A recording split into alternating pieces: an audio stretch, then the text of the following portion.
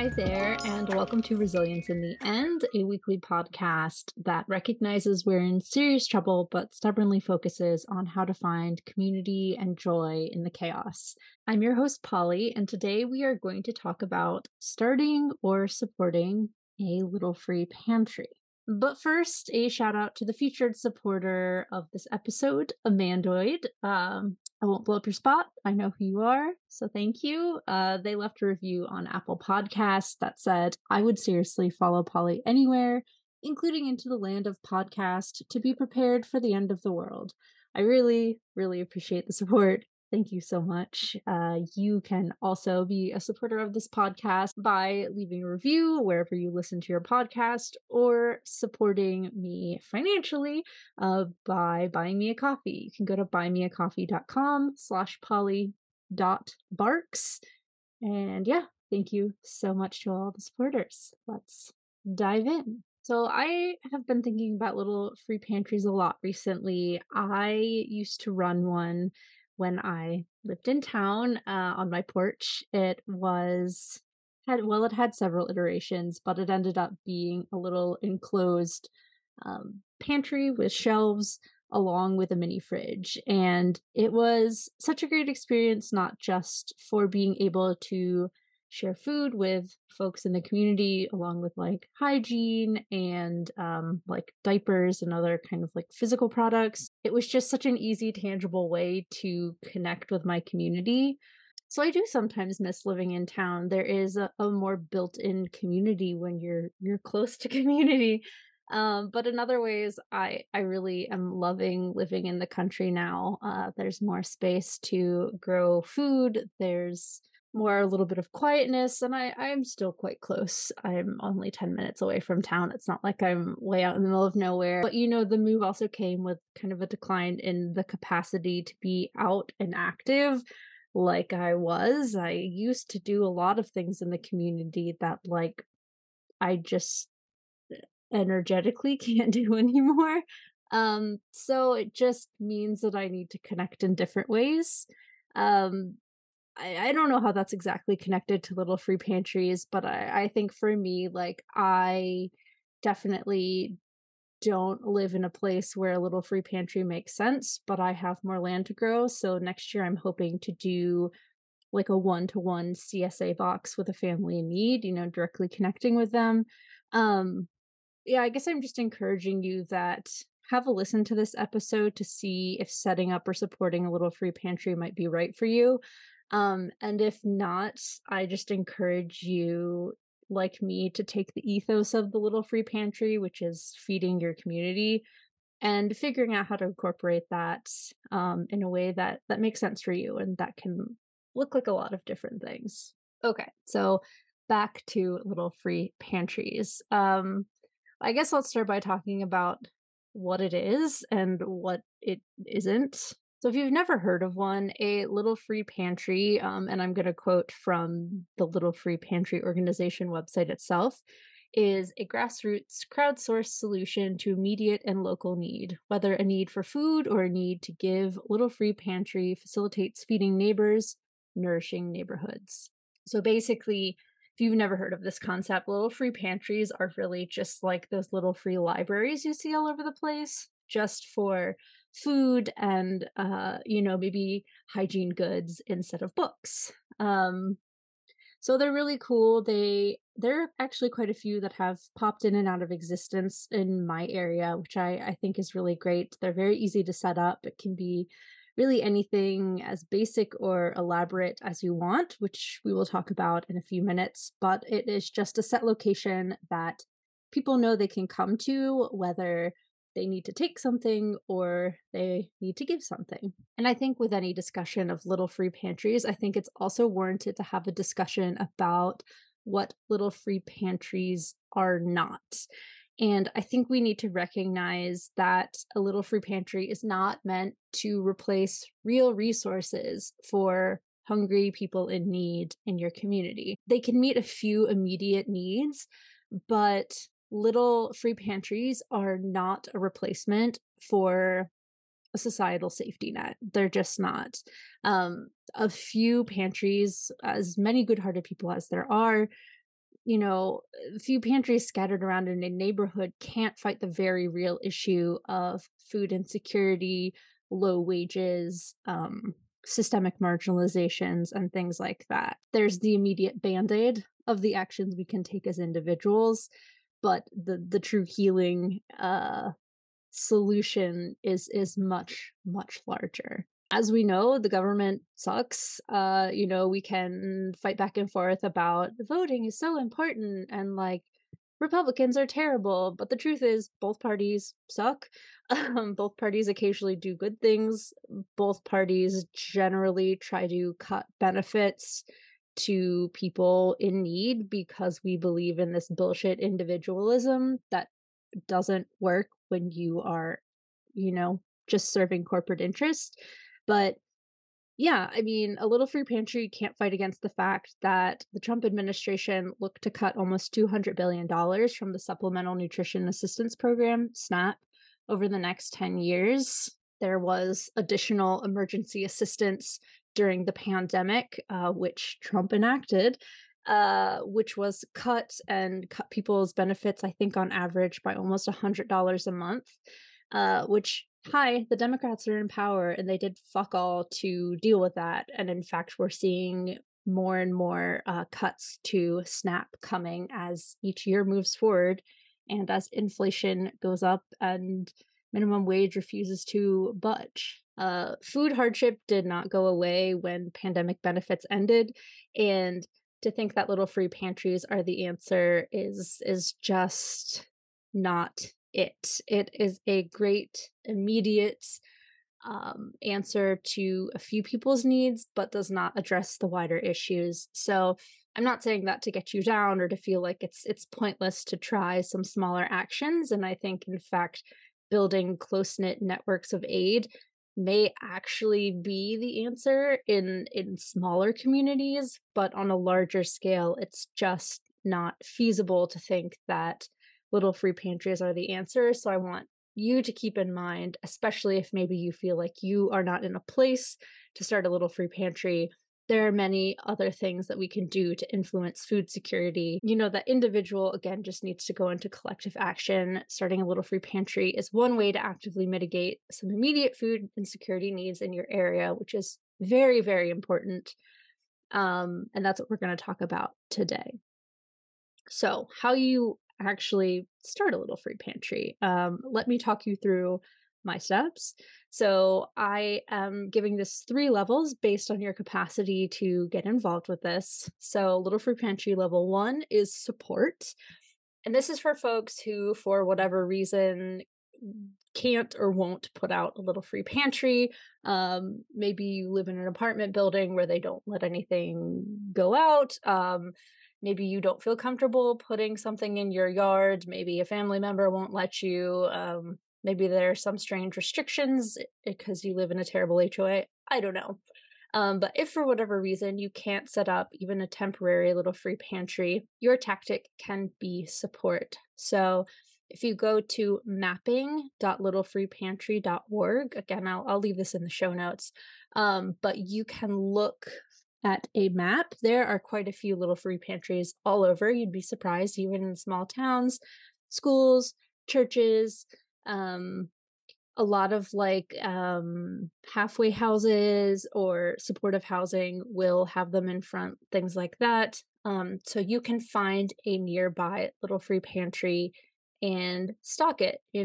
Consider every time you go to the grocery store, you buy a couple extra cans of your favorite soup, and a couple cans of veggies that could turn into chili, things like that. And you just drop them off in the little free pantry on your way home, and just kind of an ongoing thing. That, I think, is the very easiest way to get started with this, and just to get a sense of the needs of your community. Again, if you can look, hopefully there's some good signage that says, hey, we run out of this thing really fast, like toothpaste. Can you bring more toothpaste? So you can get to know the needs of your community and fulfill that, even if you can't, host a little free pantry yourself. So the level above that is to start small. This is where I started. I think the biggest hurdle to overcome is people are like, well, I'm not allowed to have permanent structures out, or I live in an apartment, or it's going to get stolen. And like, so what? If something gets stolen, it is what it is. Starting a little free pantry can be as simple as putting out a small table or cardboard box in your yard for a few hours at a time. I did that a lot of times when I had excess produce. I would just stick it out in the front yard, watch to make sure squirrels didn't take it out. And yeah, people would come by and grab it. It helped. My old house was on a path where kids and their parents walk to and from school. So I had some foot traffic as well as just the neighbors that knew. If you live in an apartment, have a particularly strict HOA, or just don't have the capability to try, you could have an impermanent stand or box for 1 or 2 hours at a time in a place that gets traffic. I think for me, laundry rooms in apartment buildings are an ideal place to set up a Gorilla Little Free Pantry. A lot of times they already have some kind of swap area or lost and found there. So it's easy to just set something up with a nice little note of what you're doing. I saw somebody recently commented on my blog post associated with Little Free Pantries, which again I'll link in the show notes below, and they said that they have a pretty large homeless population around their apartment building. And she was thinking that she would like zip tie a plastic tote to a fence and stick like mittens and hats and hand warmers in there. And like, what a good idea, right? If it gets cut down and it's gone, because you know property managers or cops are assholes, that's fine. You can always spend a couple extra bucks and try again. I think that's an awesome idea. If you do something like this, I think it's really helpful to try and keep a schedule so that people can expect it. Even if you don't always see them, people do know that it's there and word spreads. For me, I started a public Facebook page so people could follow along with what was available. Even after I put up a permanent structure, whenever I got new stuff, especially like time sensitive stuff, like we had a meal delivery service that would occasionally bring extra like meals. And I would just put up a post that's like, hey, we have like 5 dinners here. This is what it is. Please come grab it before it goes bad. So if you can do that, I think it's really great, and it gives people a sense of regularity, and even in the case of Facebook, being able to look and see what's there to see, if it's worth coming over. In this iteration, I think I used a cardboard box, a folding table, one of those plastic stands that have like the plastic drawers, and I just labeled one snacks, toothbrush, hygiene, whatever, and had it out there. That was in particular for the kids. I know a lot of kids would come and grab toothbrushes and toothpaste and deodorant. That worked really well. But yeah, it certainly doesn't have to be like a big thing, especially if you're concerned about it being stolen. That's what everybody always says. I mean, if somebody's stealing it, they probably need it, or they're just a stupid kid. And so don't put anything out. You're not okay with being gone, but it can literally be a couple boxes. That's totally fine. I would definitely recommend starting there, but if you feel like this is something you're called to and really like enjoy hosting, you can move to level 3, which is the real deal. So I ended up here. I owned my own property. I There weren't technically any restrictions that I knew of. I was used to the sharing economy. I didn't mind people coming up. I had like a porch it was a very small porch, but I had 2 entrances. So the side entrance, if you go on my website, you can actually see what this looked like. But I had a side entrance, so people didn't have to come right up to my house. It blocked off the main porch, and I had a mini fridge and a little shelf pantry there. And it was all covered and structured permanently, all drilled in so nobody took it, and it worked out really well for me. So, if you own property, know someone else that does, has a particularly kind Parks and Recs department that's looking to do some public good, you could install a more permanent structure like that. Again, If you go to littlefreepantry.org, they have lots of examples of pantry builds.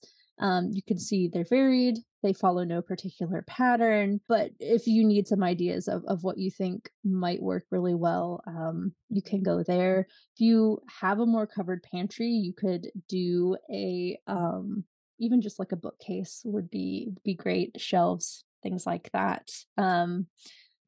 Again, embrace that zero waste lifestyle, use what you already have. But yeah, a few pieces you may want to consider as you have space or ability to manage. A weatherproof box to be out 24/7. So this is the must, right? I had a local kid build one with a simple hinge door and roofing tiles on top for like added security, like from rain and snow. But again, like I said, if you have an area that's covered, you could do shelving. You could build it yourself. You could use one of those metal or plastic like outdoor tool sheds, really anything that would work well. I do maybe recommend, if it's going to be more permanent, figuring out a way to attach it just so it doesn't disappear. If it's, something you're investing a little more time in, you may want to lock that down. You could think about a fridge. Someone ended up donating a mini fridge to me, which seriously upped our game. I had like an outdoor plug-in. I got like a heavy duty outdoor extension cord to plug it in. We wrapped it in like heavy duty tarp so it would be covered. And so we were able to add milk, yogurt, butter, eggs, and even pre-made meals from a local meal service when they had extras. This was a huge game changer. And if you are able to do that, I would highly, highly recommend it. People, the pantry is fine, the dry goods are fine, but there's something about having that fridge there that people were like so excited about. And it was like, just the things that are harder to get, like milk and butter and those more expensive things. If you're interested in the fridge option, I would recommend looking into freege.org. Freege. FREEDGE, Free Fridge. It's an organization that helps people set up community fridges. I wasn't necessarily affiliated with that, but definitely took inspiration from them, and they have some great ideas on running that well. The last thing I would certainly recommend that you include is signage. Make sure you list exactly what people can leave. They will inevitably ignore it, but you can try. And it also gives you some kind of plausible deniability of like, you can go and check and pull it out. But, if somebody comes by and says, oh, why is this in here? Well, you can say, well, I've asked not to. We monitor this frequently, blah, blah, blah. Akin to that, specifically asking folks not to leave anything with a like past a goodbye date. I personally am happy to play around with best by dates, especially, but for other people and for safety purposes, we want stuff that is good, that has not been outside in the heat or extreme cold for a long time. And yeah, making sure we give people good things we would actually eat and that are good for them and, not gross. Which also very important to note that the pantry is being monitored and cleaned regularly. If you come up against any kind of pushback against a Little Free Pantry, that's likely what it's going to be. It's like, well, you don't know what people are doing and people are gross. And if you say, well, I come out every day, twice a day, I wipe down the fridge, I pull out anything that's been there over a week, whatever your rule is, you have some plausible deniability of like it just being a lawless thing you're doing. So yeah, I think having signage up about how it works, what it is, because again, some people might not even know, and yeah, go from there. Again, Little Free Pantry and the Freege organizations have some really good tips on signage, especially if you have a fridge, you're going to want to be really careful with that. So obviously the winner in all of this is the permanent structure. By having it up permanently, it provides further security, but also encourages others to drop off goods to stock themselves because they know it's going to be there. I had a neighbor across the street who had two kids that were constantly growing out of diaper sizes, and she would just bring the extras over with wipes. Another neighbor next to me would always just bring like extra mac and cheese and butter and milk every time she went to the store because she's like, that's all my kids eat, so somebody's kids will like that.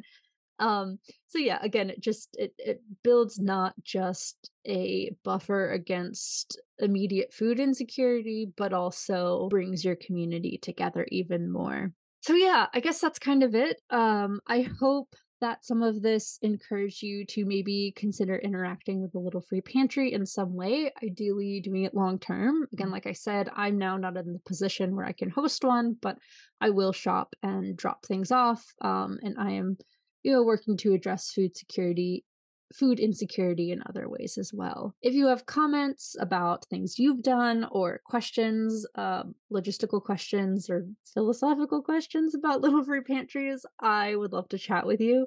You can go to podcast.com slash no.